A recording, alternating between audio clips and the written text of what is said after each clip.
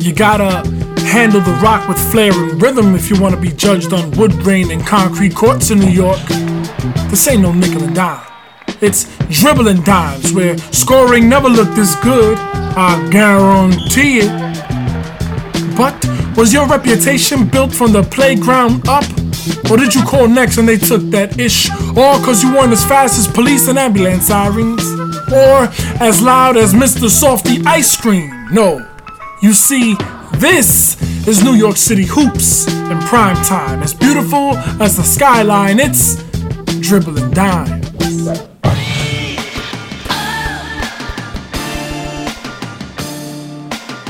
What's up, y'all? This is Emilio the Poet. Yo, what's good? This is Manny Digital, and you're back to the Dribbling Dimes.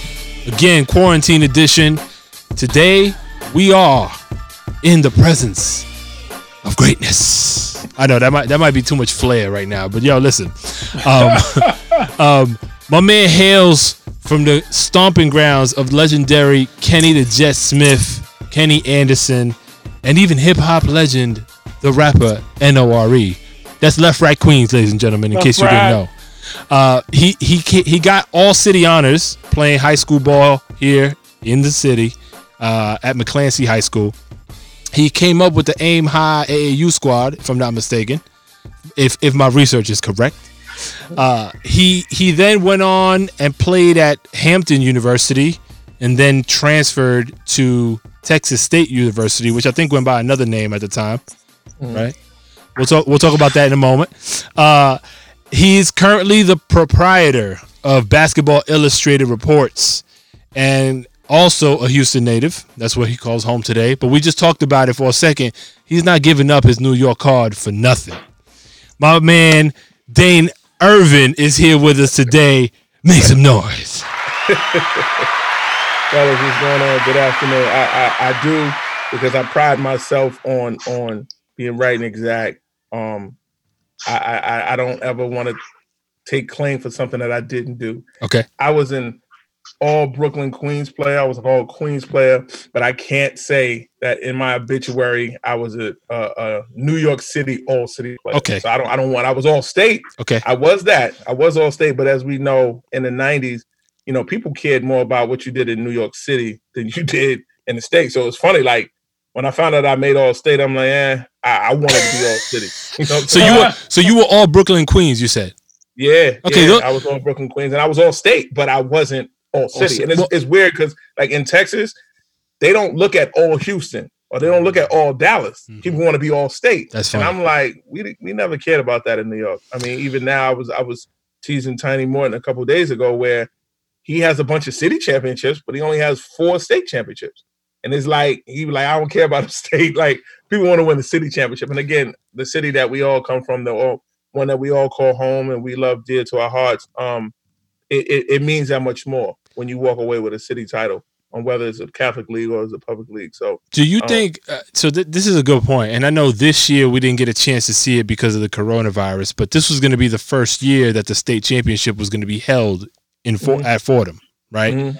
And I know you keep your ear to the street and you're very in tune with, obviously around the nation, but New York especially, just because what it holds dear to you. I think personally, that tide is going to turn if they continue to have the state championship in the city, because I think that's what was missed all those years, right? The powerhouses, without a doubt, came out of New York City for decades, and if you now host that final in the city and you bring whoever the next best teams are into the city, the significance I think becomes more, because it's of course, because I think when guys used to travel up to Glen Falls, it was a different like, probably for once in people's lives, like, it felt like a road game. I mean, I remember my junior year when Chrissy King played Lincoln, and you're talking about they were playing for the state championship, 2 city teams, but there was no real, advantage to either, because neither had a following that went up to Glen Falls. So, and that's actually something I even currently deal with where I am now, where crowd participation means a lot to youth basketball. Some of the best atmospheres when we think about the city, whether it's the legendary IS8, some of the best games ever, it's people that was cramming to get in the gym, whether it was Rucker Park, whether it was, King Dome, whether it was, up in Dykeman, whatever, like the energy that crowds bring, it takes players to another level. And when you have empty gyms, it has the reverse effect. So like here in Houston, they have some of the biggest field houses. I'm talking about kids in regular high school games, some of the most legendary schools out this way, whether it's, Jack Yates, is Phyllis Wheatley High School. They play at games where it might be 17 people in the gym. No. And it's like, it just has there's no energy.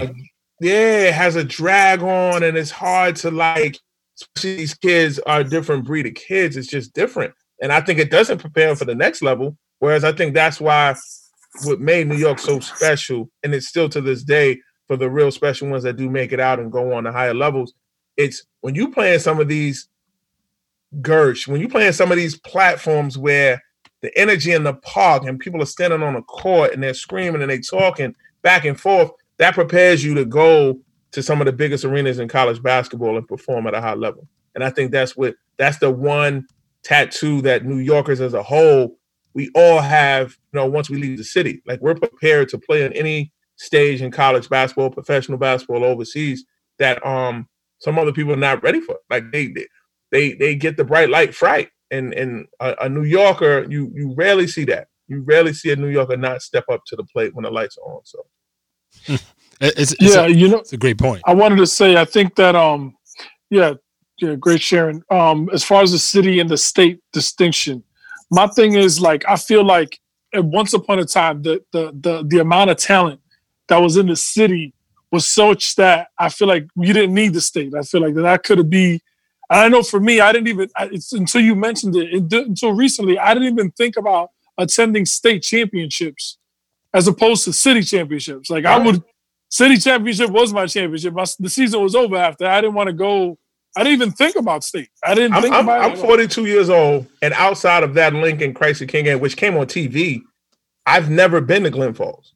Heard about it. You read it in the paper, but I never went. Now, mind you, here it is. I've been in Texas now over 15 years, and I've probably been to 12 state championships. You know what I'm saying? Like, I don't look to go to so here they do regionals, and you coming out of the Houston region, Dallas region, San Antonio, and the kind of West Texas region.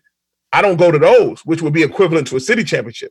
I don't go to those. I just wait to go to San Antonio to see the entire state championship. So it's funny because every state does it different. And I think with New York, that's what made us special. That, call it arrogance, pride, I don't know. But, like, we held, like, to walk around saying you were a city champion, that held a lot of weight compared to, DC does it one way, California does it another way, Chicago does it another way. So that's us. You know what I'm saying? And I can live with that. I'm cool with that. So tell us about growing up in Left Rack and finding basketball. Like, how did that happen? When Left Rack City is 1 square mile. I love that y'all call it Left Rack City, by the way. Yeah, it's phenomenal. And it's just it was always rich in basketball talent. I think one thing that cannot be forgotten, and it's often forgotten. Of course, we're known for what Kenny Smith has done, what Kenny Anderson has done, and currently Hamidou Diallo. But people don't understand that, like, the godfather, the forefather was Larry McNeil. Larry McNeil was a 6'9", 6'10" forward. He played in the NBA. He actually still holds a record to this day. God bless his soul. He passed away some time back, but he holds the record for the most consecutive field goals made without a miss. And it's funny because the year Serge Ibaka, when they made it to the finals, he almost broke it. And I was nervous. I was watching, and I was like, man, I hope, like, Larry Mack, he went to Marquette, played for the I want to say it's Al McGuire, one of the McGuire brothers, but he played at Marquette, and he played in Kansas City with Tiny Archibald. And Larry McNeil, you do your homework on him. He was a known legend. He was the first. So Larry Mack was first. Wow. Then came Kenny Smith. Then came Kenny Anderson. And then so many others, Tyleek Brown, Kamani Young. We had Brian Dunston. Brian Dunston is the nephew of Sean Dunston, legendary shortstop for the Chicago Cubs. Brian Dunston got a shot at the league with the Los Angeles Lakers. So we've had not just a tremendous amount of talent that come from our neighborhood, but like once the path was set, I think, because Kenny Smith had the bells and whistles of being a McDonald All-American and going to North Carolina playing for legendary Dean Smith. It went from there. The best thing that we had was a mentor to us all, and he goes by the name of Vincent Smith. He's the older brother of Kenny, and Kenny Smith, and he took everyone under his wing. And he's someone that, I owe my life to, and I could never, ever pay back. Glad to still have him here with me. He lives currently on the West Coast, but I speak to him as often as I can, just to share, the knowledge of how to guide through this. And you talking about someone who did it with a pure heart, and he never did it with any ill intention. He never did it with any motive other than making sure that we all went to college for free. Now, if you turned out to be a pro, that was great. That was extra. Exactly. But like, he had so many guys that he had some go pro, he had some that didn't. And he never wavered on the love of any of us. And it was just his teachings. And when I saw the power that he had early on, it taught me that if I don't make it as a professional, that there is a life for me somewhere in the sport. How old were you when you came to that realization? Like when you, and you see it, I mean, throughout the decades, you see this, but I think now it's more ever present, I think, than probably ever. There's it's tunnel vision to the league. Like that's everybody's thing, right? They're bypassing college in a lot of cases. I mean, that's not the reality for a lot of these kids, but they're thinking like one and done. Like, yeah, I'm that dude. It sounds like you were relatively young when you came to the realization, like, okay, if I don't make it to the league, if that was your aspiration, there's other opportunities, and Vincent seems to have like can help facilitate some of that. Right. So, I mean, you're talking about, I tell people all the time, I could never take the title at this point of like a historian of the game, whether it be New York or just as a whole, because there's still so many legends that are living to this day that they have that title. Vincent being one, Tom Kachowski being another. But for me, I'm still a student.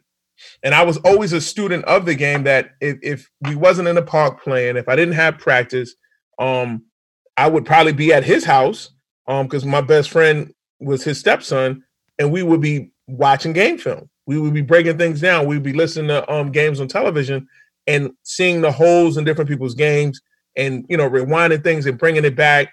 And it was a constant badgering in my mind. My older brother, Dylan Irvin, he played when he was freshman, sophomore, junior, eventually left the city. He went up to Redemption Christian Academy up in Troy, New York.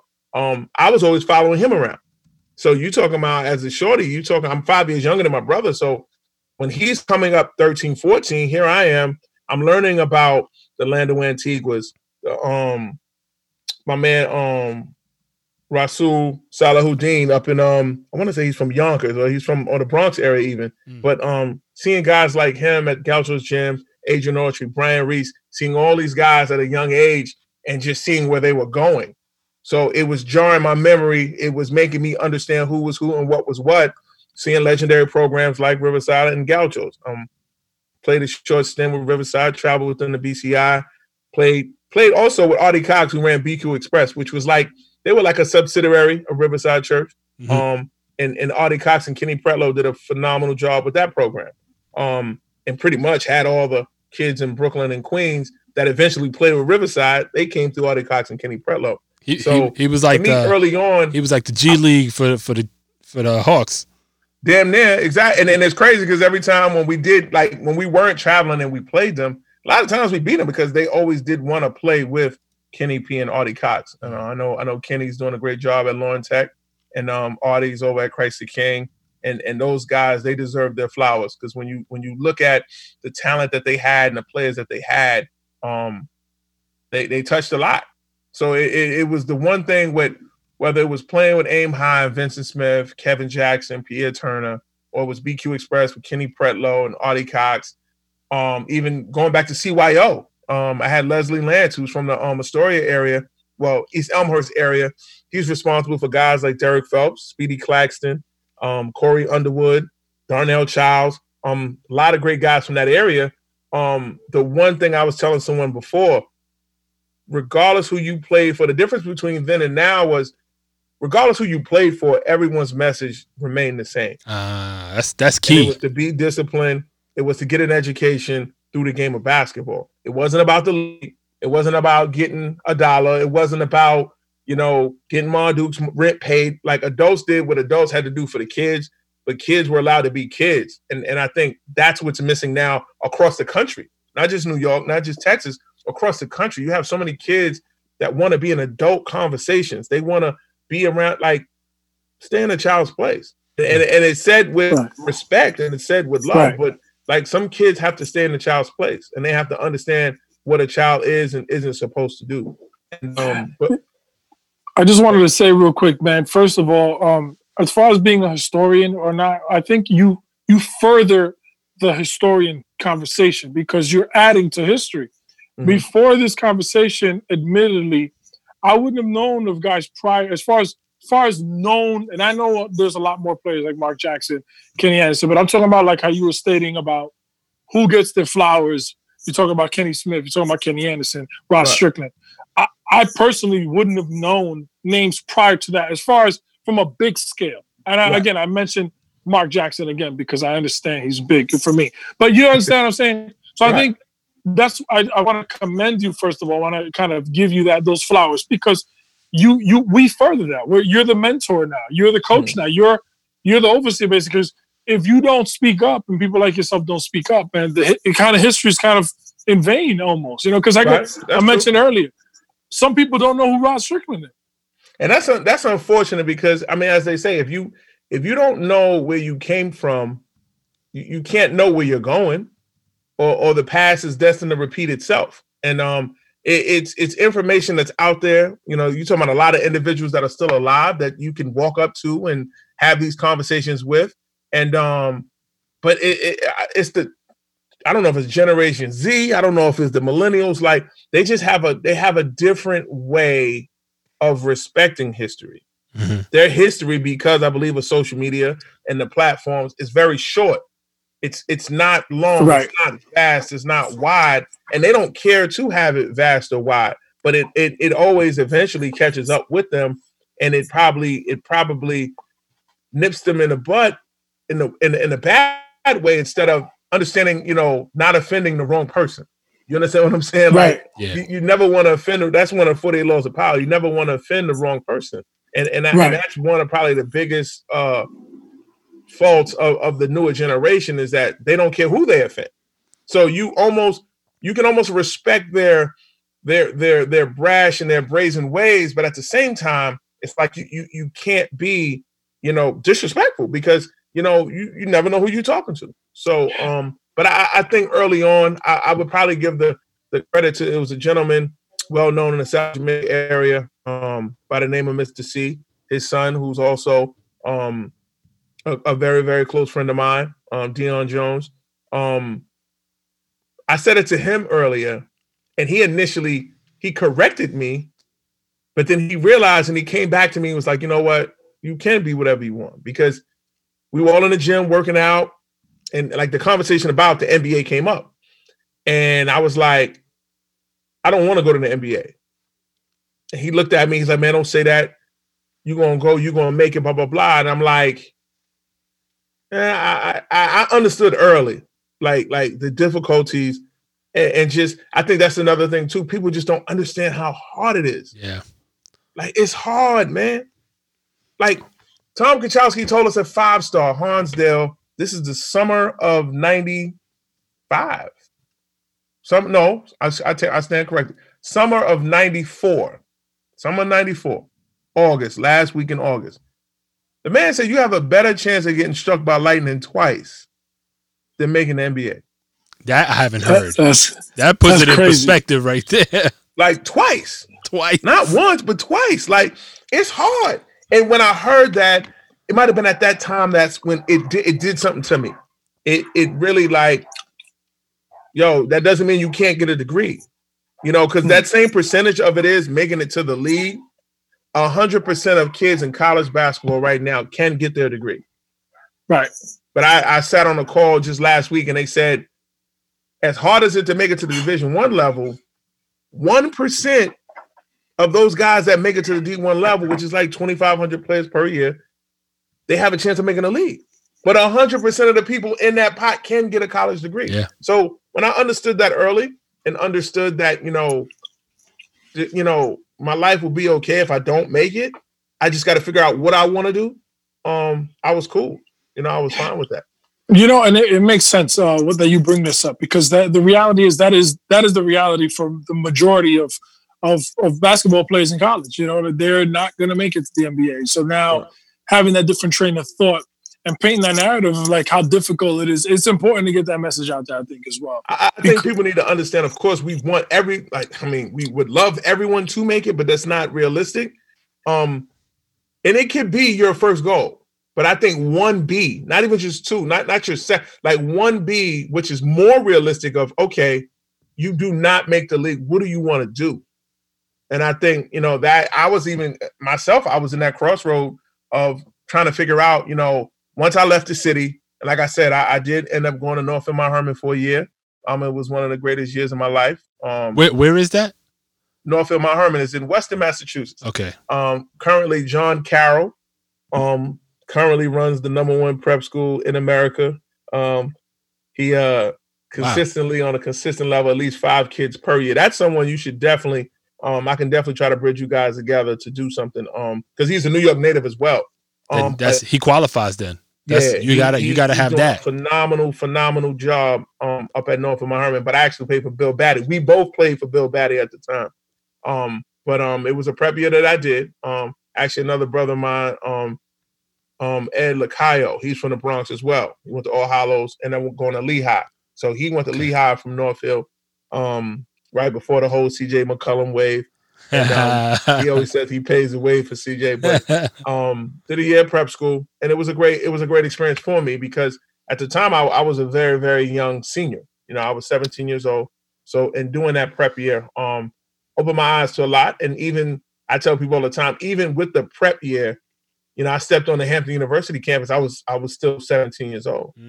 So I wasn't old. I wasn't, 19, 20. You see it now in the games that are played that, with the whole reclass thing. That's why for me, it's not a sensitive topic, but I feel a way about it because I see the abuse of it.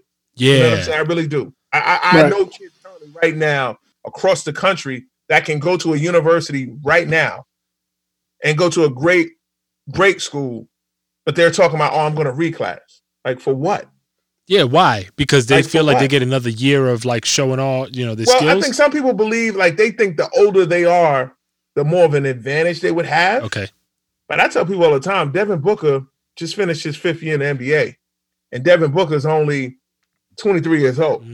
So take it how you may, it's not about being older. It's really not. It's absolutely not. It's about having a skill. It's about having an ability.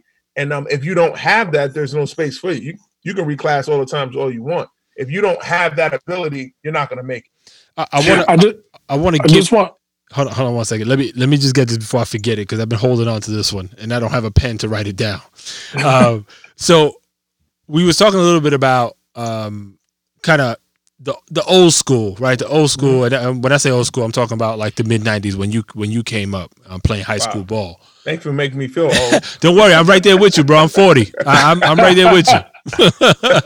But when you think about this current generation of players, and I'm speaking particularly in the New York metropolitan area, there is you have like a lot of the OGs, right? Like the Terrence Wrenches, the Orlando Antiguas, and I know I just focused on St. Raymond guys. Sorry. But those are the quickest that come to mind. But there's a flood of them around the city, right? Even the Kenny Anderson as an example. I think one of the things, and it's really difficult to do, but I think one of the things that would help kind of pass the torch from a historical context and be able to give these guys that history is being able to see, feel, touch, learn from these legends from their backyards here, right? So here's the funny part in the disconnect. because I sat down with another coach and we broke down that disconnect you're speaking of. Many of the greats that taught all those guys you mentioned the game, they're either no longer living or they're not in New York City. Yeah. When they taught them the game, they taught us all to go. So you take Vincent Smith, when he all taught us the science of the game, it wasn't to stay in New York, unfortunately. Yeah. When Artie Green taught the Kenny Satterfields or the Andre Barretts, it wasn't to stay in the city. The Abidads, Gil Reynolds, God bless his dead in Brooklyn. It was never to stay in your area. And many guys listened and they got away. So when they got away, that created the disconnect because now Terrence Mitchell goes to Texas. Orlando goes to Pittsburgh. Kamani Young goes to UTEP. They don't come back. Or if they come back, it's to reset, but then to get away because that's what we were taught. Yeah. So unfortunately, that historical piece you're speaking on, it's alive and well because again, you have a generation of kids that don't bother to sit down and just do the homework. Yeah. They're about 317 Division I programs. There are over 150 coaches from New York. That many? Easy. In the D1 ranks? In the division, I could run them off just off the top of my head. Ron Sanchez, head coach of Charlotte. Adam Cohen. No, don't do that. Don't do that. I believe you. You don't have to go through it. Like it's there, but if people don't do their homework to try to figure that out of where they come from, you would never know. Nah, you're right. You know what I'm saying? You would never know. And granted, all those gentlemen, the loyalties that they have to the state of New York and New York City, they'll give it up.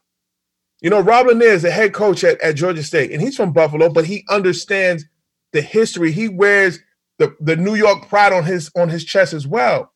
He made a great point to me how the reason why the flow of New York has changed, that same analogy I gave you about guys going away, they're now having kids away from New York, but they're raising them with a New York mentality. So when you think about what I just said, who's the first player plays for the Brooklyn Nets with that analogy? Kyrie. Oh shit! His dad. The obvious. You see what I'm saying? Like his dad left the Bronx. Right. He raised him in Australia, raised him in Jersey, and now when you see Kyrie, you think 90s, 2000 New York City basketball because that's how his dad raised him. Mm-hmm.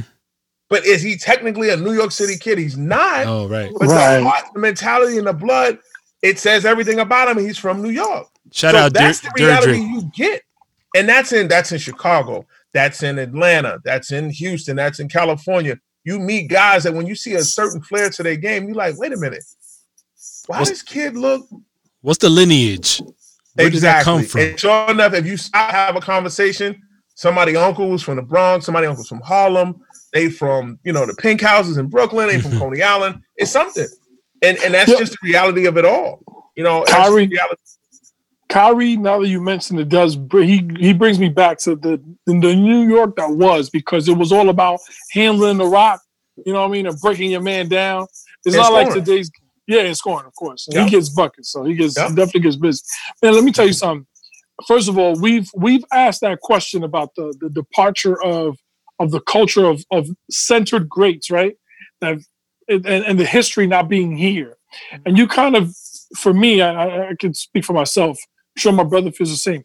You kind of put it all into perspective for us today, because to be honest with you, from a very fundamental perspective, it makes sense that people take what they know and go, go elsewhere, go to Texas or go wherever your opportunity goes. I think it's a good thing. But I think it's maybe this is up to us or this generation now to kind of pull that back. And that's what we're trying to do here on Dribbling Dimes, kind of pull it back and bring it home in terms of just for an understanding, for everyone to sharing this vast knowledge and the vast array of beautiful history that is New York City basketball. So thank you for that. No, not a problem. I think with this quarantine more than anything, and I'm glad you call it the quarantine edition, it's got to somehow be a way where this stuff gets marketed to the youth to make them understand you can't get in the gym. You can't go to the parks. So more than anything, there's two things that you coming out of this quarantine as a player, and I've said this on a couple other platforms. You should physically actually be better because you can get your push-ups in, you can get your dips in, you get your pull-ups in. You can do that all in the house. But then also your mind should be so much sharper because you should be watching. If we had to run a list, I'll gladly forward you guys a list of at the end of this podcast to run it to kids and say, yo, listen, yeah, you know who Kenny Anderson, we know those guys. We know Rafe Alston. Like, but yo, do you know who Gus Williams is? Do you know who Vinnie Johnson is? Like, do you know who Vern Fleming is? Like, they need to get, because they have nothing but time. Yo, like, the microwave, love it. I heard an early memo that, like, school may not start until January. Yeah. Like, January. And granted, that's in Texas. I've heard other dates in the New York area, but my thing is, if school does not start until then, there is no reason why a kid doesn't do his homework on Eric, Malik Sealy, Brian Reese. Because I think, again, like you said earlier, people just think the NBA and they stop there. No, there's some guys that was All-Americans that was really good. Yeah. Like, find out why Jamal Mashburn wasn't a McDonald All-American, but Anthony Cade was. And that's no knock to Anthony Cade, but clearly Anthony Cade must have been good if he made it and Jamal Mashburn didn't. People need to do their homework on a Pop Jennings. They need to do their homework on a Ralph James. Like, these are individuals that were New York City greats. I need you to explain to me. We need to talk about that Jamal Mashburn situation. Because I don't know. So what happened? I mean, my memory, and it's crazy because Jamal turned it up late. Like, I think the Jamal that people see now, or they saw at Kentucky, or they saw in the NBA in Dallas, that wasn't Jamal Mashburn in high school. Like, Jamal was vastly out of shape. He didn't look the part. He didn't pass the eye test. That's the only thing. That is the only thing I can think why he did not make it. But you talking about they won the city championship. He threw them on their shoulders. He book bagged them, and he did what he had to do. And when he got to Kentucky, they were, I want to say he was he didn't play the first year, or they were on probation. Then that's what they were on probation. So it was out of sight, out of mind. But when Jamal hit that stage in that legendary sophomore year when they played Duke in that game when Leighton hit the shot, which to this day, I can't even stomach to watch. Like, when he fouls out that game, I stopped watching that game. I can't watch it because it changed the complexion of the game. It really did. But that Jamal Mashburn, and then the Jamal Mashburn that took him to the Final Four the next year that lost to Michigan, that wasn't the Jamal Mashburn at Cardinal Hayes. So that's the only thing I can think of. But it's so many baffling snubs of the McDonald American game. He's one. Rod is another one. Like, Rob was the number one point guard in the country. Actually, you're right. He did talk about that on this podcast. Like, he was the number one point guard in the country. He didn't make it. So it's a lot of guys when you look back and you say, well, why didn't he make it?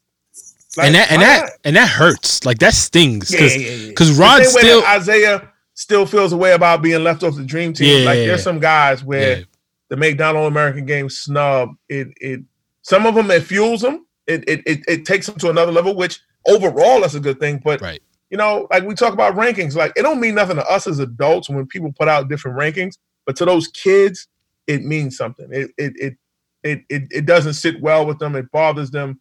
And I understand it. You know what I'm saying? You have to understand that because people have emotions and people have feelings too. So it's one of those things where it happens. But the city.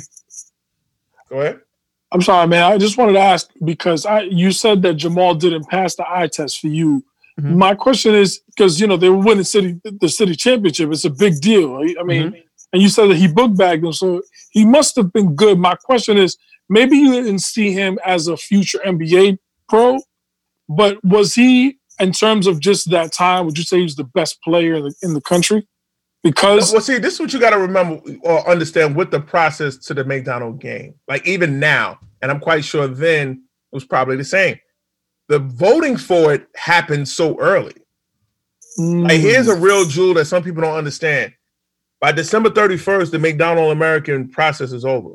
They named the team 2 weeks later at the Hoop Hall, which is Martin Luther King weekend. So are they basing it largely on the year before then? And you know what's so crazy? That's not in writing, but for those in the industry that know it, for the most part, yeah. That's how it's observed. Like, I give that same note to any kid. And it's sad because they had their summer and spring taken away from them. Right. But like take a kid like Malachi Smith, yeah. who had a great, phenomenal first team, all Catholic League.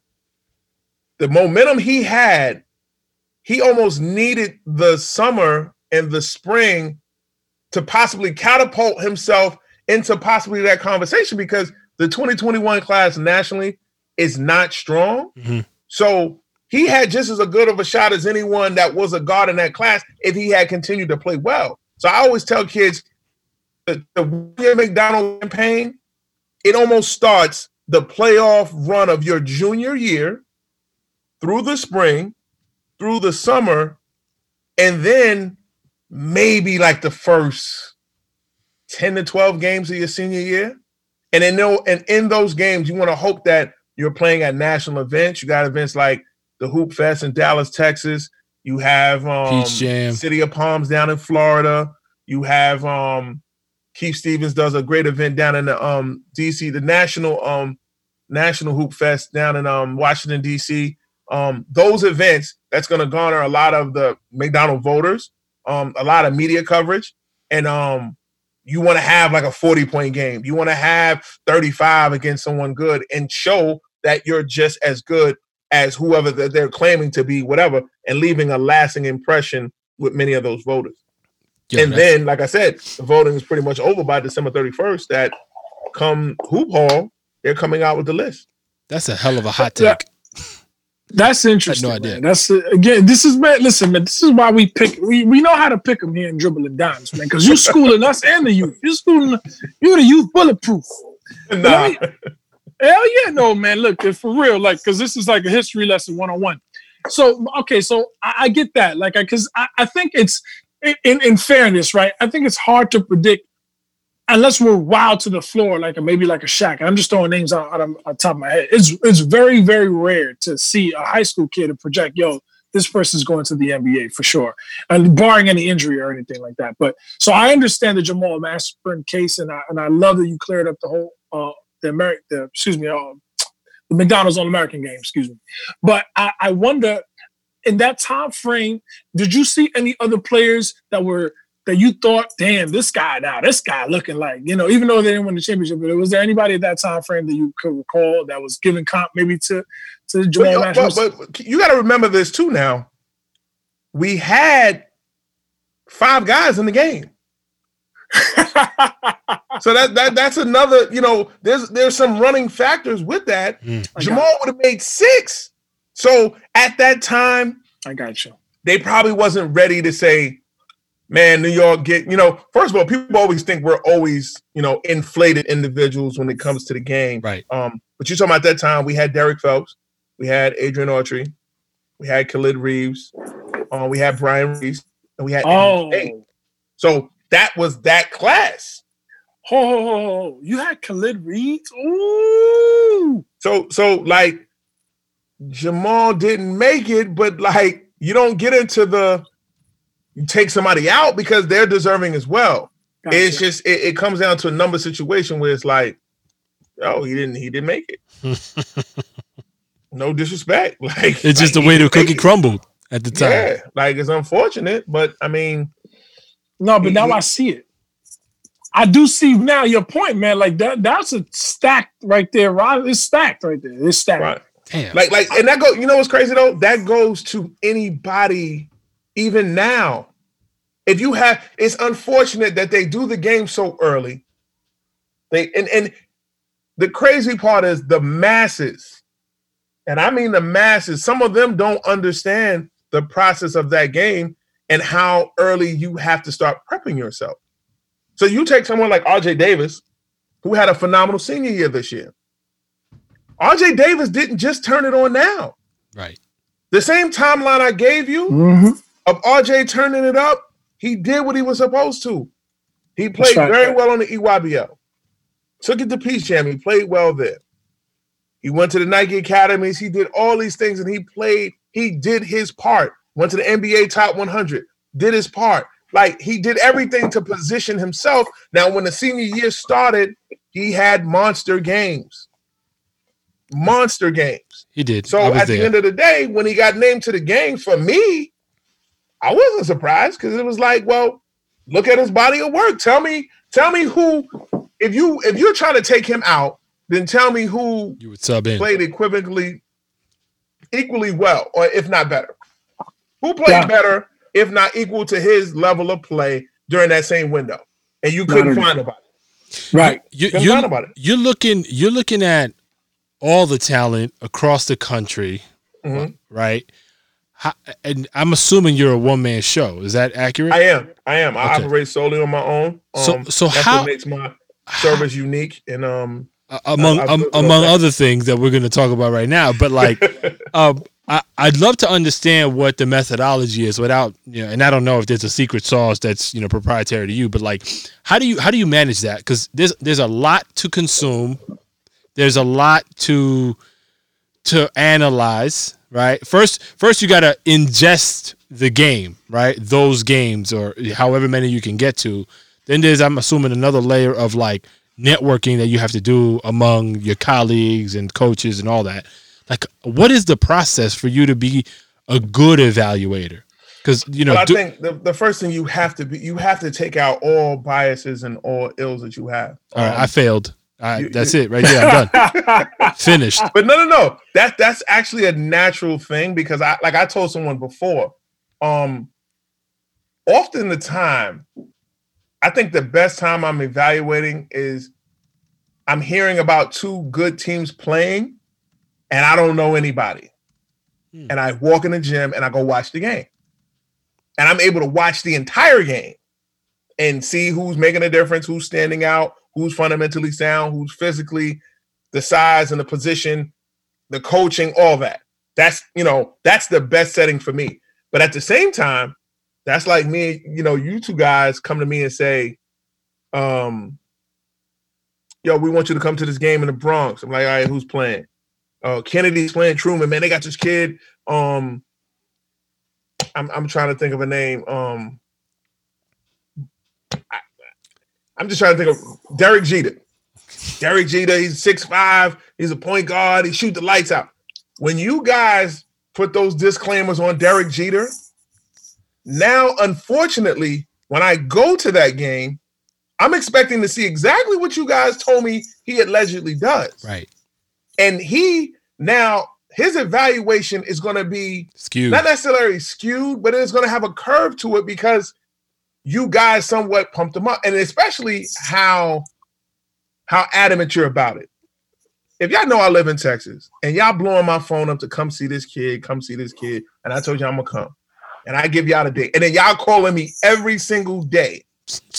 When I get to this game, this kid better do everything y'all told me, because now my feedback, when you come to me with what you think, I'm just going to throw back everything that you claim he could do that he didn't do. Right. So you better off just saying, yo, come check this kid out.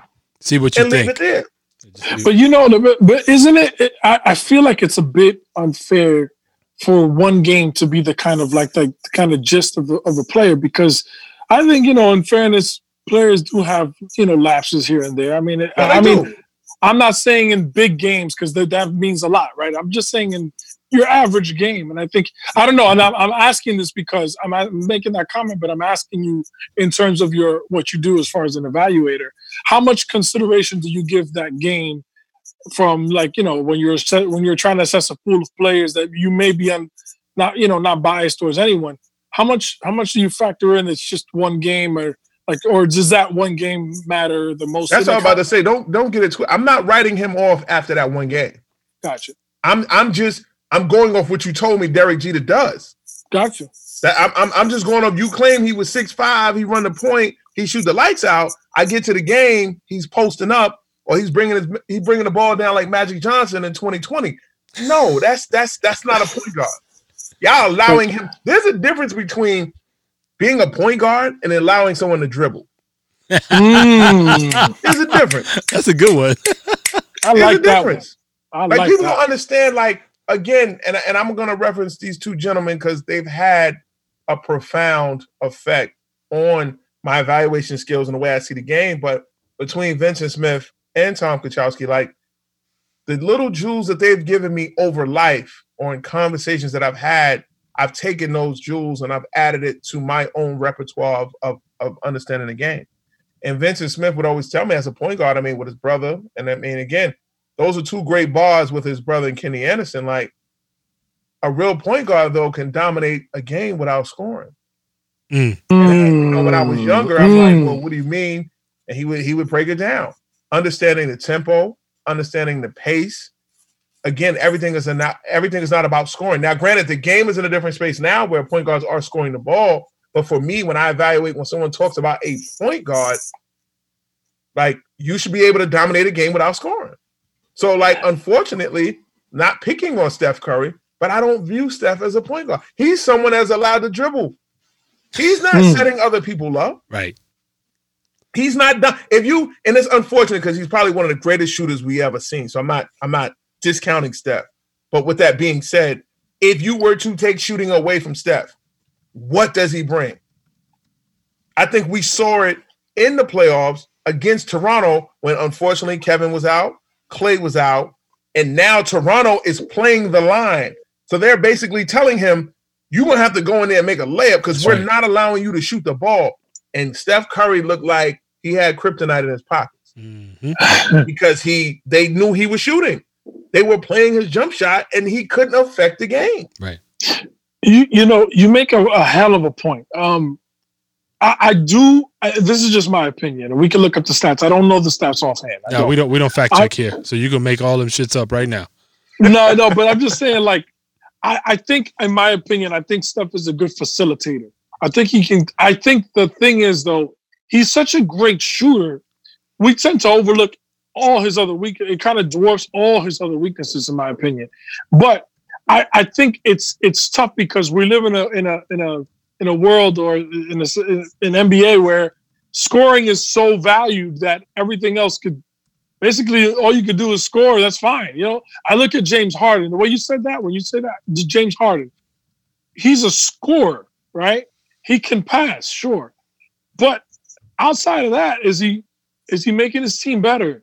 He's taking half-court freaking three-point shots, the man. Yeah, I don't know. I don't know. I'm not going to debate you. You're the evaluator. You probably saw 300, times more video than me. But I'm just throwing it out there But let me just say this one quick comment, then I'll see what you add. When you said that a true point guard, could dominate the game without scoring, the name that popped up to me is one of my favorite point guards of all time, is Jason Kidd. Your thoughts, sir? I mean, that's a great assessment because if you look at some of Jason's greatest games, he's not necessarily scoring. He's getting people easy baskets. Like, Jason Kidd is responsible for more players getting max contracts under his tutelage and his passes. Wow. That speaks for itself. Oh, that's an assist right there. That's an assist. Hold on, I got to clap. That speaks for itself. We got to clap for that one. That's shit. Like, look who we got paid in Jersey. Look who he got paid in Phoenix. You could argue he got dudes paid in Dallas. I mean, that's just what Kidd did. And it's funny because the biggest knock on Jason Kidd coming out was what? He couldn't shoot. Right. Yet he left the game with, I think he got like the most threes attempted or some crazy stat that contradicts that quote unquote phrase about him. But no, Jason Kidd could definitely dominate a game without scoring the ball.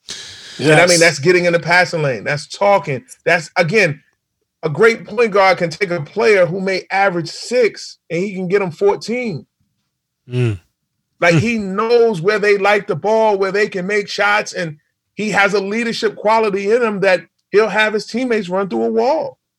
People don't understand in the 96 McDonald game, Shaheen Holloway, another New Yorker, head coach at St. Peter's, he was the McDonald game MVP. He didn't have the most points. He didn't, but if you look at that game, and how he got guys easy baskets. They ran the floor. He made it look so simple and so easy. He was a game MVP. And this is a game with Kobe, Jermaine O'Neal, Tim Thomas, Lester Earl, Steven Jackson. All those guys were in that game. And it's Felipe, right? Felipe was on there? No, Felipe was 94. Okay. Felipe was 94. Shaheem was 96. Oh no, Tim Thomas. Tim Thomas was in that Tim Thomas was in that game. Yep, Tim Thomas. But like, you know, people were trying to rib on who should have got that. No, Shaheem should have got the MVP. The person who won it got it. It is what it is. Like, he did what he did. But that will always be my lifeline assessment of a point guard, though. Can I take you back for a second? Because I want you to explain to us that moment when you decided. Well, we're gonna go back. Also, I want to get into just your journey from high school to college and hoops and that thing. But like, Basketball Illustrated reports. What was the catalyst for you to say, you know what, this is the lane that I need to go and exploit? Like, how did that come to be? So to give you the Reader's Digest version, and it's funny because nobody knows what that is no more. Reader's Digest, but I'm bringing it up. Like I said, went to Northfield Marmon. From there, I went to Hampton University. I came in a year where literally the 1 year renewable scholarship was in play. Steve Murfell, who actually works with Terrence Rencher now at Creighton, he was the head coach at Hampton. Signed me late, signed me in the summertime, go to Hampton, ready to take on the world. You know, at that point, still thinking I'm going to the NBA, and the realities of a freshman kind of hit. It didn't go peaches and cream. It didn't go the way I thought it should have. And you grow frustrated. You know, you're away from home. Don't get me wrong. Hampton University is a great university that if I knew better now, I probably would have stayed, which, again, I'm always going to bring it back to New York connections. Jamal Robinson, who played at McClancy as well, played at Virginia. He's assistant coach at Hampton right now, who's doing a phenomenal job in the Big South. But I didn't want to be there anymore. At the time, it was a bunch of New Yorkers down at Angelina Junior College. Good friend of mine, Eric Chatfield, he was there. Eric played at LaSalle. And they just went to the JUCO National Tournament. They had lost to Steve Francis and those guys. But he was like, yo, bro, like, if you don't like it there, come here with me. You know, we'd have both been sophomores together. And I took him up on that. Got me down there. Third game of the year. Actually, we're playing against Flip Murray. He was at Meridian Junior College. Wow. We were playing at Bossier Parish in northern Louisiana, which is right outside of Shreveport. It's like right across the bridge from Shreveport. Okay. But playing against them, very next game, I break my wrist. Broke my left wrist. It's a scaphoid bone. I still got the scar to show to this day. Hell no. And I'm out for that whole year. So now my boy Eric, actually my man Kareem Bartlett, he was there as well. Kareem actually went to Cardinal Hayes. He's from the Bronx. He went to Cardinal Hayes, and he too ended up down at junior college down there. I mean, it was a bunch of us. We had, for it to be a Texas junior college, we had 7 guys from New York City on the team. You know what I'm saying? Damn. So they had the plug, and the comfort was there more than it was in Hampton. Right. So, but I'm out that year. So then I come back the next year. Eric's going now. He transfers on to New Mexico, and all is going well. I'm playing well, and this is when I learned. This was a harsh but truthful lesson for me. This was going into 2000, and the coaches wanted us back on campus on December 31st. And my parents actually drove from New York to Tallahassee during the Thanksgiving event, and they told my coach, like, you know, we don't feel comfortable about the Y2K scare, yada, yada, yada. We would prefer if Dane comes back, you know, after the new year. And this is when you learn that, you know, especially when you're in a college program, what the coach says, the coach means. You know what I'm saying? But I'm listening to my parents. I end up staying, and literally captain of the team, was leading the team in scoring, whole 9. He kicked me off the team. And I'm like at a huge crossroads. You talking about I came here, I left Hampton. What am I going to do? One of the most hurtful days, disappointing days, because to have your moms cry and want you to come home. And at that space, we was going into the second semester. I literally had 12 hours before graduating. I knew I couldn't come back to New York, because I knew if I had came back getting my education, I probably never would have fulfilled that. Maybe I would have, but Too much I thought distraction. it would have been against better judgment, me coming back home and just being home. And a little embarrassment for myself as well. It kicked in. I didn't want to do that. So I stayed. I had a guardian angel by the name of Miss Haynes. She lived in Lufkin, Texas. And she took me in. She was like, she had 3 young boys, and she said, I don't want anything from you. But I just want you to help me take care of my sons. You're a young man, respectful. People tend to gravitate towards you, and I feel a positive energy. And I literally slept on her couch the whole second semester of that sophomore year. And but again, I'm still out of a scholarship though. I have nothing. I was supposed to be playing to gain that. School year ends. I'm back in Houston. I'm working out because that's another great thing. I mean, the basketball guards have been with me. You know, people often talk about basketball guards. They've been along with me this entire journey because I just had so many things afforded to me when I thought was falling apart. Another layer always stepped up. So at that time, instead of coming home every summer, you know, and playing on the crucial summer grind, you know, going against people like, you know, Sean Bell, Big Mouth Rod, and those guys, I was always in Houston. At the time, Kenny Smith was living in Houston with his son, daughter, and his wife. And his brother, Vince, was living in Houston as well. And we all just stayed at his house. We worked out twice a day. We did what we were supposed to if we did. Kenny would give us one of his toys, and we'd ride around the city, scooping something, doing whatever. That was our routine every summer. Myself, Talik Brown, good friend of mine, Raheem Johnson, who also went the JUCO route. He was first team JUCO All-American, led JUCO in scoring actually at Long Morrison, Texas as well. But that's what we did. So I'm doing that, working out, but yet I don't have nowhere to go that coming August. And again, late July, get a call from Texas State. Dennis Nutt, he had hired Greg Young. Coach Young is now at UT Arlington to this day. We had played them before I was removed from the team, and I played well. Had 25 and 17, and 17 boards. I wasn't a passer or nothing like that. Yeah, well, so, hey, that ain't too shabby. You was the black hole? 17? And I was no black hole, not at all, not at all. But he basically stood up for me. He said, "Oh, listen, you know, Guy Davis, who's the head coach at the time, and he's now the athletic director at Angelina College. He's a hard ass. He's an old school, you know, just take no shit kind of man. I don't know if I could say that. Of course you can. Of course you can. You're damn right. It's about time you let his shit out. You know what I mean? But Coach Young knew what kind of guy Guy Davis was, and he found out like, yo, coach, what really happened? And he told him. He said, so wait a minute. The captain of your team, leading scorer the whole night, you kick him off the team because he came back from Christmas break late. Like, he don't drink, he don't smoke, which I still don't to this day. And he was like, no. He felt what he did was justified, getting control of the team. We had some young Wildcats, and he thought about doing something like that, which, you know, and it taught me the business early. You know, that, you know, again, when somebody tells you to do something, you have to do it. And when he said that and he got the clearance on that, they immediately got me on the line. I had no other options. I took what I had to take, and ended up going to Texas State. Had 2 great years. I felt great college experience. My senior year was it was marred by, you know, 9/11. I also lost a great friend, God bless his soul, Darryl Pell. He was killed.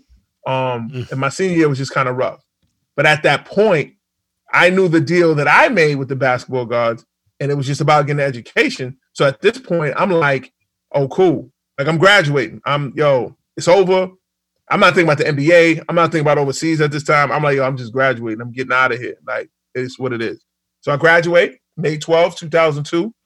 And that summer, I stay in Houston. So now I'm trying to go overseas now. Mm-hmm. Doesn't happen. No problem. I come home October 30th, which was the day after Jam Master Jay got killed, which was the day after my birthday. Yikes. I come back to New York City. And I'm good. I'm refreshed. I mean, I'm back in my neighborhood. I'm back in Left Rack. I'm even hearing the ignorance of people telling me, oh, well, you didn't make it. And I'm scratching my head like, wait a minute. I just played basketball my entire life. I've never had to pay a dime for my education. And I got people in their mindset telling me that I didn't make it. Like, wow. Like, it goes to show you the ignorance of some What you just said is the pinnacle on this podcast. Meaning, I look at what you just described as the championship, right? Like, yo, you played at a high level, the game that you love. You were able to use that to go and, get an education for free. Mm-hmm. Whether or not you took advantage of that, that's, unfortunately not always the case. But those that do take advantage of that, bro, like that's what you're supposed to do. Like, right. They putting in the gods put it on your lap. You gotta flush that, right? Like that's the sad. I think that's the sad reality. And I guarantee you, if you guys poll many of the guys that you either have on your platform or just different guys around the city that you know that played at some of the most prestigious universities in the country, ask them, say, wait a minute. And really ask the 4-year guys too, because it'll surprise you how many guys that went to 4-year schools, they have really don't have an excuse because they were doing summer school the whole night that did not graduate. It's a lot. That's unfortunate. It's a lot. And it's not shaming them, but that narrative with our youth and even some of our younger adults, they got to change that. They got to change that. They got to fix, stop going to these schools and not graduating. You need to graduate. Yeah. It's important and it needs to be done. And I couldn't have it any other way. I was going to be the first male on my father's side of the family with the Urban last name to graduate from college. So for me, I had those motivations and I know I had to do it. I had to, I knew I wanted to be married and have kids one day. It's something that having those conversations with my sons now who are, 7 and 3, that one day we're going to be able to talk about. So it's just so important, the education piece that I think is often forgotten by not just New York City players, but players around the country. Yeah. There's so many guys, you see them later, mid-20s or mid-30s, they're on the AAU scene, and they were great players. And you get to talking with them and you figure out, what's going on and what you're doing. And then they want a job. And then you ask you, did you get your degree? Oh, man, I need a couple hours short. Like, what are you talking about? Yo, that's the worst. Get it done. What are we talking about? Right. There's no reason why, that should be lingering out there. Now, granted, you might have had a child. You may need a job. But, it's part of, it's not going to be easy. I have a question. Granted, when you should have did it, it was easy. It was. And now it's probably even harder. I have a question regarding that because I think, and you can correct me because if I'm wrong, but I think a lot of student athletes, they choose a school that they're going to potentially get the most playing time in, let's say, for an example, but may not have the push academically. Like the coaches may, let's say, for an example, Derrick Rose is probably the first case I can think of off the top of my head. I think Kevin Garnett too, where I think someone sat in for Derrick Rose on his SATs. It looks like he just kind of got by in college just because he's Derrick Rose, which I think, and you can correct me if I'm wrong, but isn't that kind of that sell in college sports overall depicted more upon their athleticism or the production on the court? And then a lot of those they lose, they either get filled up with their egos and probably get distorted about it. Do you think that could be a reason why some of these players do not graduate college? No, because at the end of the day, someone like Derrick Rose, he was a special talent. Probably if he could have went out of high school, he would have. He was only on campus for 1 year. It's not about, the alleged rumors of someone taking the test from. It's not about that. It's what does it mean to you?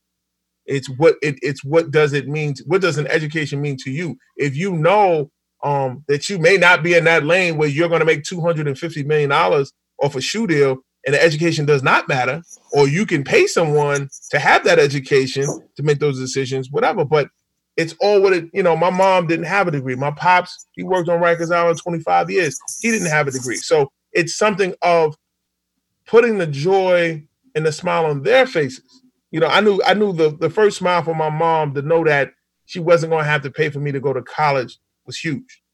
You know what I'm saying? She worked at Bellevue Hospital for 41 years. You know what I'm saying? So it's one of those situations where it's like, what does the education mean to you? As an adult, and of course I think different now because, again, I have my own kids, but it's not too far off of how I thought when I was younger. What does it mean to you? Because it does mean something. Don't let anyone tell you, oh man, that degree don't mean nothing. Do a lot of people get degrees in fields that they don't work in? Sure they do. Tons. We know that. That happens all the time. But at the end of the day, me and you can both be on a job, and if another opportunity presents itself, the first way they're going to box you out is say, yo, do you have a degree? Oh, you don't? Oh, you can't get that. Facts. We could be doing the same thing. We could be doing the same exact thing, but they're literally paying me double what you make because what? I have that piece of paper. So it's a fact. Shout out to your mom, by the way. My brother and I, we were both born at Bellevue Hospital. So really? Yeah. Not the psych ward. She worked in labor and delivery too. Really? Maybe. I got. You know what? I'm gonna look at my birth certificate. I think it might name the doctor, not the. Support staff. My mother got a memory like an elephant. She could probably, man, she don't forget too much. Man. That'd be hilarious. She worked at Bellevue my entire childhood, up until like the last 8 years. She moved over to Elmhurst. Okay, which is close to the left rack and close to the Queens. So, Elmhurst is going through it right now with all the corona stuff. They trying to call people back. I heard. Yeah, which is unfortunate. And prayers to everyone going through their own COVID trials and tribulations up in New York. It's just definitely been a devastating thing, and affecting so many people. So absolutely, but I'm sorry. I know we went off on a tangent. Go ahead, Emilio. I have a question. It's actually a question. We touched on this earlier. I thought of the name Jason Kidd when you talked about a point guard that could dominate the game without scoring. Did you have anyone in mind that you were thinking about, or is there a few point guards that you've seen, whether past or present, doesn't have to necessarily be from the NBA, that fit the kind of description of what a true point guard is, in your opinion? Well, I mean, like I said, again, taking that jewel, from Vincent Smith, it was. Anytime his teachings came to us, it was never specifically about said person, because again, his brother, regardless how, his posture may be now, but he was called a jet for a reason. Like, he got to the basket in breakneck speed. Same thing with Kenny Anderson. He did things at a breakneck speed. But it was also, like, I never forget, after UConn won the championship in 2004, the very next year, Jim Calhoun, they asked him, he had the Caron Butlers, he had the Ben Gordons, the Meccas, all these guys. And then he asked him, they said, well, who's the one player you miss? And he said, Tylik Brown. And I'm not saying that because, again, he's from the home team, but he said it. He said the comfort he gave everyone of getting to their spot, and he was going to deliver the ball for them to operate.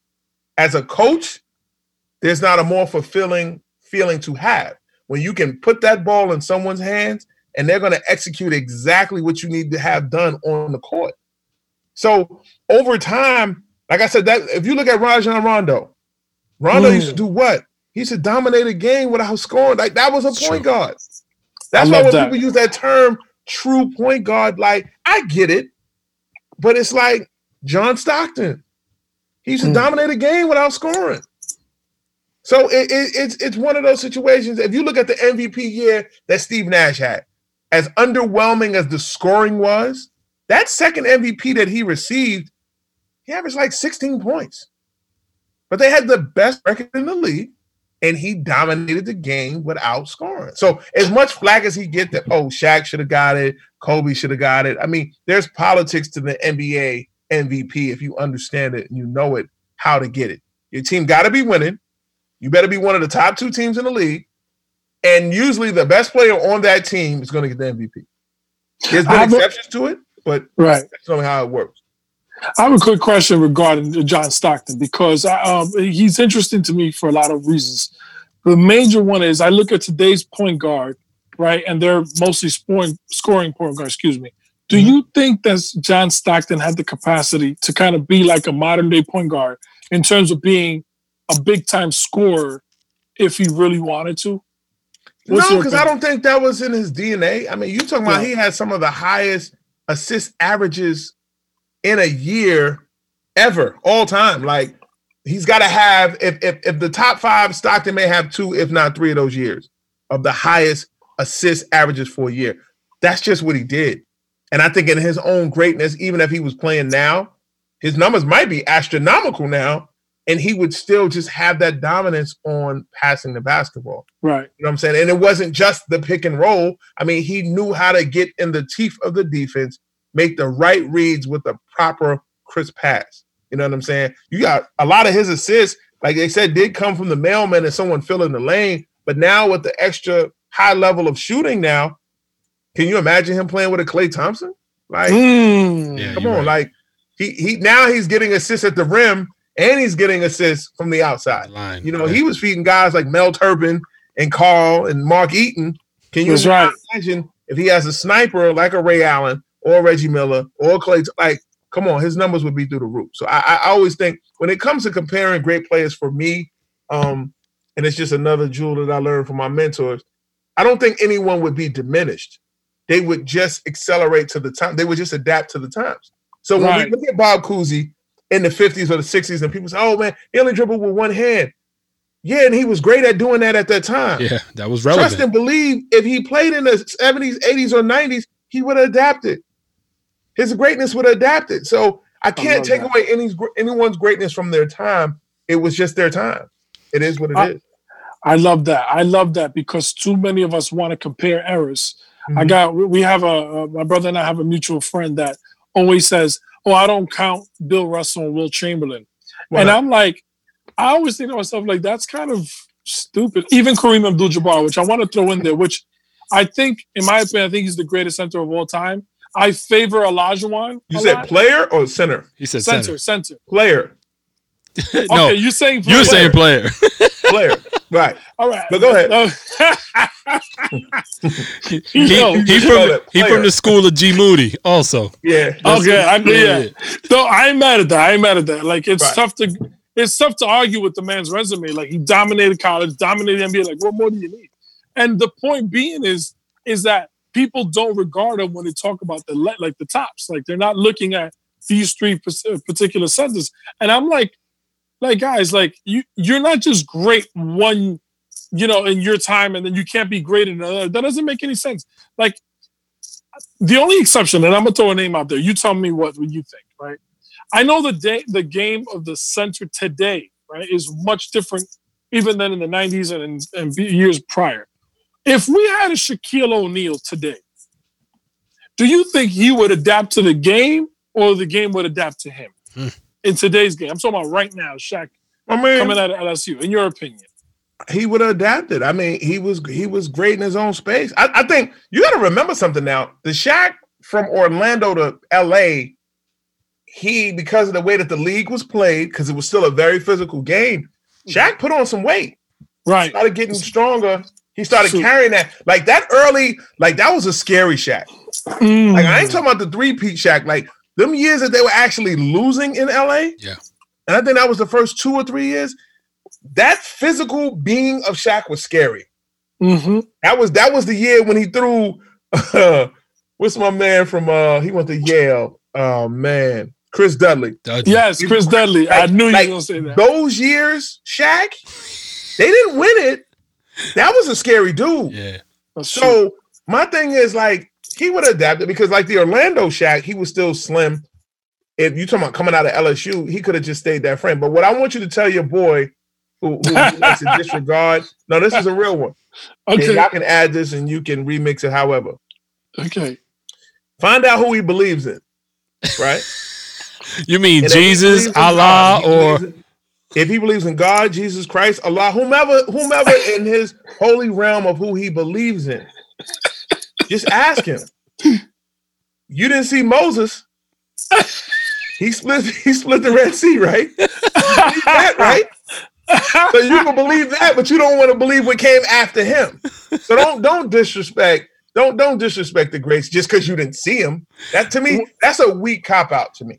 That really like on a serious note, like that's a weak cop out. I agree. Man, I didn't see him, and man, they didn't play. No, because especially when you talk about Kareem, like I did the homework on it. Like the amount of centers that Kareem had to go against in his career. Like I got footage, and I'll tag you on it. Dribble and Dimes. I'm gonna tag you on Instagram with it. They got highlight footage of Kareem at 37 years old in the NBA All-Star game getting double teamed Now think about that. See that. Yeah, that's tough. Like how you 37? You're an old man getting double teamed. Getting double teamed in an All-Star game. I've never seen Mike get doubled. I've never seen LeBron get doubled. I've never seen Isaiah, Dominique. I mean, Kobe, T-Mac, Tim Duncan. Like we can run. I've never seen nobody get doubled in an All-Star game. And he's still getting it, surveying it, and hitting it with the hook, going over the right shoulder. You can call it what you want. It's going over the left shoulder, and you're gonna take it. Hold on, Dane. We didn't talk about BIR, and we approaching almost the end of this episode. So I really want to spend some time talk about how it came to be and what you're doing with it. So basically, in my travels, when I moved to Houston, I was completely away from the game. I wasn't hooping, I wasn't coaching, I wasn't doing anything. I was actually a juvenile probation officer, and I was traveling. I was fortunate enough to travel around the world. I was going to different countries, different places, different continents, just taking in life. I was young. I didn't have any kids. I didn't have a wife. I didn't have a girl, nothing. I love women, but at that time, I wasn't committed to anyone. So, I mean, I was pretty much an international gigolo, if you want to call it for the lack of a better term. Yeah. But every summer, at that time, I was 2008, 2009. I'm meeting my good brother Kamani Young out in Las Vegas. This is when Vegas was definitely rolling. It was the epicenter of hoops. And he had some really good players. He had Javon Pinkston. He had Corey Edwards. He had Ashton Pinckney. He had Devin Collier. He had all these guys on his team, and his New Heights team was really good. One year they upset Tristan Thompson and Corey Joseph. They were considered the number one, AAU team at that time in the country. Beat them. Beat a DC group. That had Quinn Cook was younger. I'm trying to think of I want to say Marcus Thornton or one of those guys that went to Duke. But to make a long story short, it dawned on me how there were no one evaluating that looked like us three. You see the coaches side, you go to any event, the coaches in one area, evaluators in another area. And I'm just like kind of puzzled. I'm asking everybody, like, am I the only one that sees something wrong with this? Like, why not? And no one ever had an answer. And I won't even say, I can't remember who probably said it, and it may have been sarcastic. It's like, well, won't you start one? And when I left Vegas, the summer of 2009, like, that's when I started like brainstorming a scouting service. And I'm just like, why not? Like, when I look at my history, guys I came up with, I mean, my peers in the city, whether it be Ron Artest, Speedy Claxton, Lamar Odom, Eric Barkley, Raheem Johnson, Reggie Jesse, like all my peers, Ramel Lloyd, Bevan Robin, Chudney Gray, these are all my guys.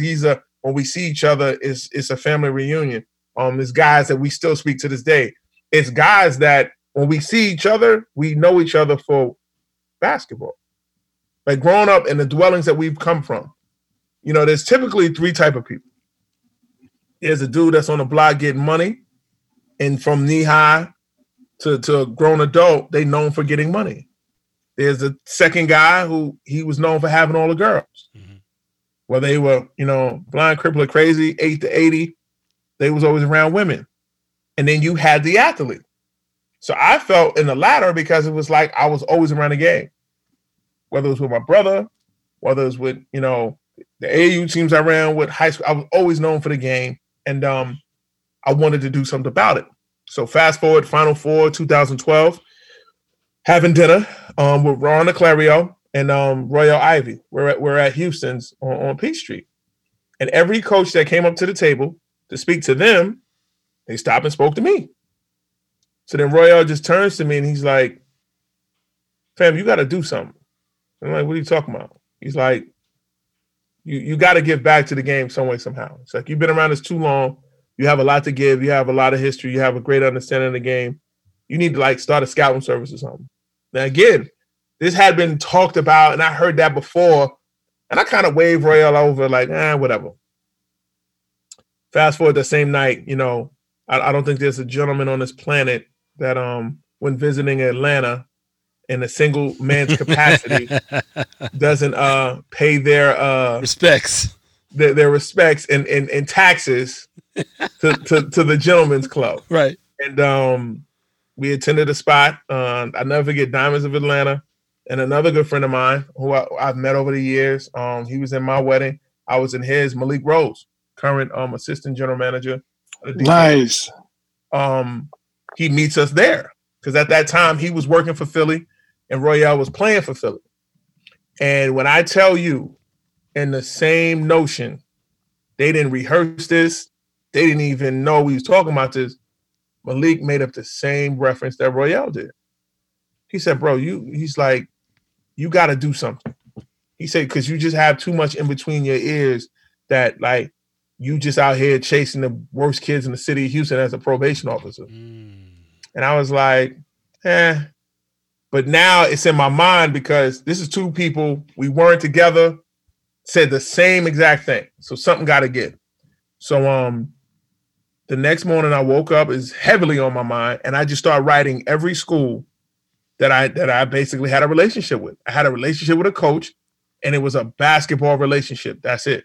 I think people have to understand in this basketball world, on both the negative side and the positive side, it's all about relationships. It's all about relationships. The grimy people run together. The clean-cut good dudes run together. They all know each other, but it is what it is. Mm-hmm. And if you don't have any relationships, it's going to be hard for you to operate in this industry. So with that being said, I hit the ground running. So you put that list together. How big was that list? I had 27 schools. Wow. 27 schools. And we're talking about college programs. College programs, 27 schools. And the crazy part is, like I said, I hit that ground running. So that's April of 2012. And it was Van Macon, and he can attest to this because he's assistant coach now at St. John's. He hit me in August. At that time, he was at Rutgers. And he said, man, you did a great job this spring. Send me your invoice. And I'm like, what? He's like, you want to get paid, right? And I'm like, at this point, I didn't cover the whole spring, summer. I'm not even thinking about getting paid. Right. Because it's what I really wanted to do. And then what really made it real deep when I was at a crossroads was at that time, that particular year, the NCAA started where you had to get a scouting service approved. Accreditation. I missed the deadline. So now here it is. I'm like, shit, like, what am I going to do? Like, do you really want to do this? If you do, you're going to have to do this and not get paid. Mm-hmm. You're going to have to sleep on some floors. You're going to have to ride some buses. You're going to have to do all this more because I just did not have it financially. Because the biggest thing I think in the scouting industry, you got to be there. You know, you see a lot of dudes, and I don't, and I'm not with the name calling, but you see a lot of guys who they fraudulently, they talk about players. They always got an opinion, but they're sitting on their couch. They're not in the gym. You know, granted, I get it. Some guys, yes, you can watch film, but nothing ever can replace you watching someone with your own 2 eyes.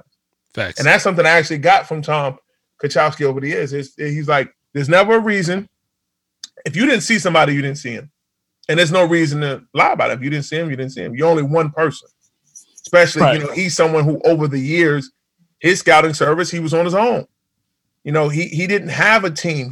Tom still does his reports on typewriters. Yeah. Some people don't know that. Yeah. If you've never seen one of his reports, you know what I'm saying? He doesn't have the internet. He does everything by hand.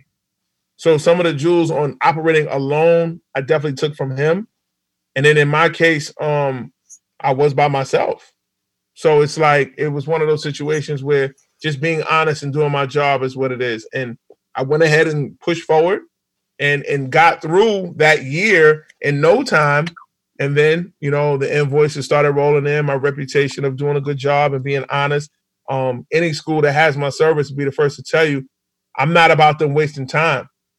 If it's a week, if it's a couple days that I could tip them off, because that could save them money on a private jet. They're going to see Derek Jeter at Kennedy. Right. When I'm like, look, man, that kid can't play dead in a cowboy movie. You know what I'm saying? He can't play.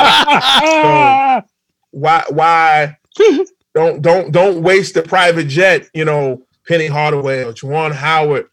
going to see that kid because he can't play. And, you know, of course, this generation, oh, you hating on it. It's not hating on the kid.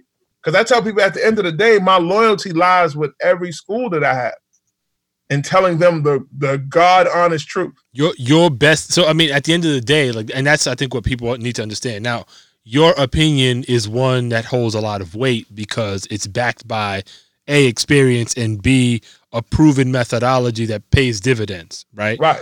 And I've seen, you know, I had the opportunity to kind of just read around the internet, and your crystal ball predictions, you got a pretty substantial record in accuracy. And, you know, it's funny because here's the funny part about that. I've gotten praise for it and I've gotten criticized for it. Of course, that's normal. So, but here's the thing that some people don't understand that game that they play. So before, speaking of the crystal ball, it used to be whoever got the drop first, how long you knew that, you were accredited to that. Mm-hmm. So if I know that Derek Jeter, he's not going to Syracuse, and everybody thinks that in the hood, Derek Jeter is going to Stony Brook. And I put that down now, and then he commits to Stony Brook next March, that makes more sense, right or wrong? Right, of course. That makes you look like you in the know and you know what's going on. You know because what you're talking about. I said in May of 2020 that he was going to Stony Brook, and he committed to Stony Brook in March 2021. March of 21. That's right. But then they changed the rules to just get it right. So me and my man, and I don't know, we laugh about it. Andrew Slater, who's another good guy, he's in the New York City area. He works with Tom Kachowski quite a bit now. He's always seen with him a lot. It was like me and him took it over. Like we was at the top of the chart because we had so many relationships that we were learning stuff way before even people that work for 24/7 knew what was what. And like literally one night they just changed it on us. So now it's not even about how early you know. So if I know that Derek Jeter is going to commit to Stony Brook, you know, March 1st, 2021, I'll just wait till January 30th. You know what I'm saying? Well, I'll wait till February, and then February 28th, put Stony Brook, and then you accumulate the same points. So if you look over the years, it varied different, and I was ranked different spots. But I mean, it's a great tool. I know a lot of coaches look at it, and I know a lot of fan bases follow it. I get inboxes about things all the time, and they look at me like I'm crazy. But I don't ever divulge how I know or what I know because you never know what a person knows. Yeah. So, but yeah, no, I just try to save everyone, and I've just carved that niche for myself amongst college coaches of having that information and knowing that if they call me and they need something or need an understanding that I have something for them, I can point them in the right direction. I can give them clarity on a lot of situations, and then just my network of relationships, whether it is New York or whether it's Texas, whether it's Atlanta, Florida, California. Has afforded me the fortunate lifestyle that I have, and I'm thankful for that. You know, people think it's one of the biggest things, and I tell anybody aspiring to have a scouting service, like I don't have to deliver anybody. A school does not have to get a player from me. Like that's not how it works. That's not the purpose of a scouting service. If you look at the definition of a scout is someone who goes to a particular area, gathers information, and brings it back to their team to know how to maneuver and operate. So it just so happens my team is 150 some odd schools around the country that I bring them back information. Now, what they choose to do with it is what they choose to do with it. Well, I have two quick questions, final questions. One, because you work with so many schools, is there ever a conflict of interest? Nope. How does that work? How does that not? So part of the rules with the NCAA is you have to disseminate the information all at the same time. Okay. So when I put out a report, and I'll gladly send you guys like some of my sample work so you can see what it looks like and what I put together. They all get that information at one time. It's not leaning towards St. John's. It's not leaning towards Penn State. It's not leaning towards Texas. You'll see my comments on said player. If your staff's seen them or not, it's either going to confirm or it's going to Conflict. enlighten you on information that you did not know. Now, what you choose to do with it is on you. It is what it like. Kamani Young's my brother. He's at Connecticut. He tells me all the time he doesn't read my reports. And the reason why I know he's probably not lying is because when someone comes up that I put in my report and he comes and asks me, I always tell him, go back and read the report I sent you back in January. You would have known about this guy if you read my report. But there's somebody else who, when I put that report out in January, they'll call me instantly to say, yo, how good is that kid Samson Johnson at the Patrick School? How good is, Alan A.J. Griffin at Stepinac? It's those type of things. So, it's not a conflict because what you choose to do with it and how you choose to move, it's on you. It's not on me. But the purpose of me sending that information, getting it out to the proper channels, that's my job. That's all my job is. Go ahead. You had another question? I just have one. My final question the reason I'm asking this question is because you named Kareem Abdul-Jabbar as your, the best player of all time. What is rounded out for me your next 4 top 5 players of all time in your opinion? I mean, I think it's just you just go by the best at each position. Okay. I think Magic is the best point guard. Michael Jordan is the best shooting guard. LeBron James is the best small forward. Tim Duncan, best power forward, and Kareem is the best center to me. I don't, You was a weasel, son. You did amazing right now. You answered that shit amazingly because. Well, no, I want to go back to even add because again, whether it's this the conversation with your homeboy and wants to argue about Kareem or whoever, this is something. And I had this conversation, and some people don't. Y'all might not even like it when I initially say it, but just hear me out. Okay. Any of those top 5 conversations, whether it's rap, whether it's hoops, football, baseball, whatever. Mm-hmm. First and foremost, to get to an answer, you have to set a criteria. Okay. Because if not, it's always going to be preference. Yes. It's always going to be preference. And you can't argue that. Also, what comes with that, when people are quick to say, well, it's my opinion. I can have my opinion. And this is the thing that people may not like when I say this, but it's true. Your opinion can be wrong. Here's my point. Where's your origin? Where are you from? The Bronx. From the Bronx. Parents no, are but Dominican. like, where's your family from? Dominican Republic. Perfect. Yeah. Mm-hmm. You guys have probably been there countless times. Right. Mm-hmm. If I go to DR one time and I say I hate it, it was whack. The food was corny. The women was whack. The food was whack. That's my opinion, but I don't have enough information gathered that you guys been going your whole life. Right. So I tell people all the time when you scream that, but it's my opinion, your opinion can't be wrong based on the information you gathered. Now, if I go to DR 10, 12, 15 more times, now I have a better grasp and understanding of what I didn't like, why I didn't like it. And now you can still not like it. A better opinion. Yeah, exactly. You can still not like it, but you'll have facts supporting from your experience. Exactly. Right. Instead of just a small sample size of, it's whack, blah, blah, blah. So when people always hit me with but it's my opinion, I hear that. But opinion is not an emotion. You don't wake up with just your opinion. You wake up and you feel a way because of something. Right. You can't breathe. You can't, it can be anything. You have a headache. It's reasonings behind that. It's not just cause. So when people always get into those arguments and they go to move it, but it's my opinion, that's true. And I'd rather you say that's your preference because your opinion could be wrong. Now just tell me it's your preference. But if we sit down at the end of the day and we create a criteria, there'll never ever be another argument about top 5 anything. Because like when you break the criteria down, when I said about Kareem being the best player ever, he was dominant on all 3 levels without peer. Yeah. I can't argue that. Like he's won more championships in college than he lost games. Ooh. I never looked at it that way.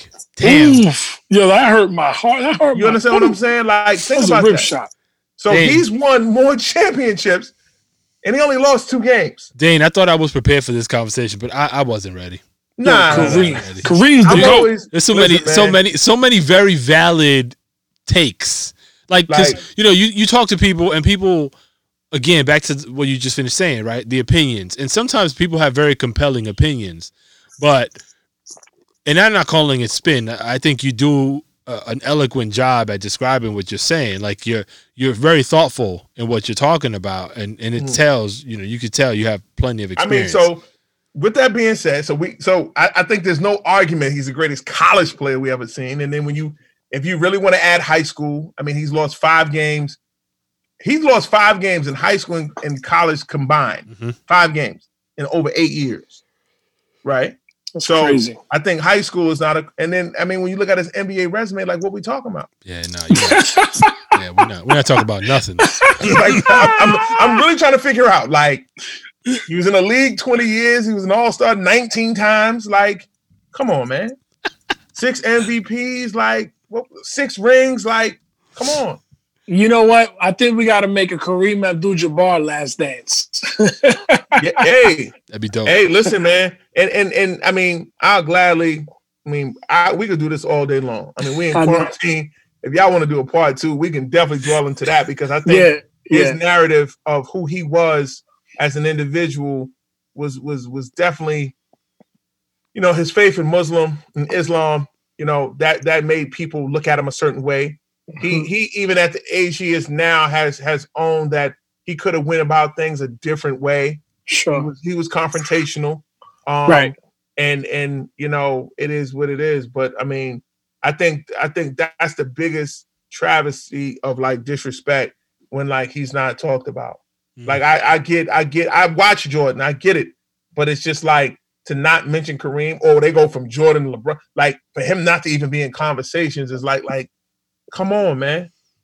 Yeah. Listen, brother, it's people like you that keep the game alive. You understand? Because you speaking truth. I'm serious. No, because it's like, you'd be surprised, man. Some people don't like the truth, man. That's all right. Some people don't like the truth. You know what? But you know why they say it's the truth? Because you piss some people off because they don't want to hear about it. You know what I mean? But that's all right. We here to shake some shit up. You know what I mean? We got to shake. That's why I said, when people, trust me, fellas, the next time somebody hit y'all with, well, man, I didn't see him. Say, man, you didn't see Moses in the Bible. Yeah, nah. Oh, it's stolen. That shit's stolen. You believe in the 10 Commandments, don't you? That's just stolen. You believe in the 10 Commandments, don't you?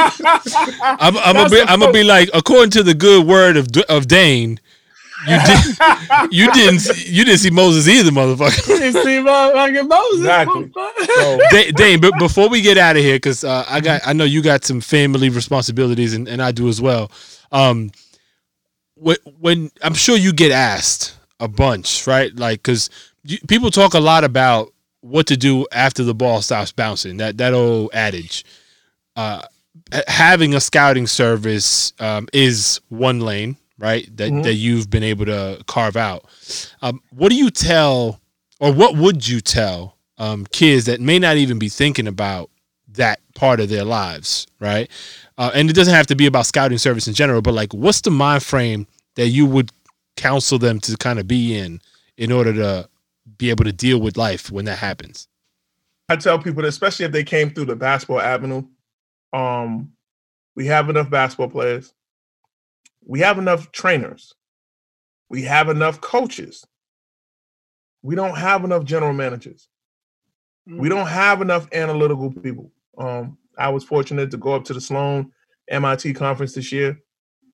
And Book was up there too, I think, right? Did you see Book up there? People talk about the analytical nerds and this and that, but at the end of the day, yes, they run and dictate sports. But it wasn't a whole lot of us in there. We have to occupy that space.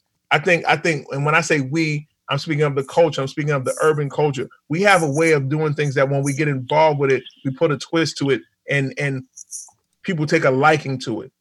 The moment that they allowed Steve Stout into some of these boardrooms and he was able to twist the marketing approach to a lot of these companies, the gravitation of urban and Black culture went to a whole nother level.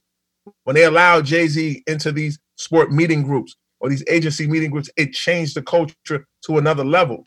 So at the end of the day, I think more of our guys that, yeah, it's cool to play it. I salute anybody that plays it. I always say you play the game when you're supposed to, when you're in high school and you're in college.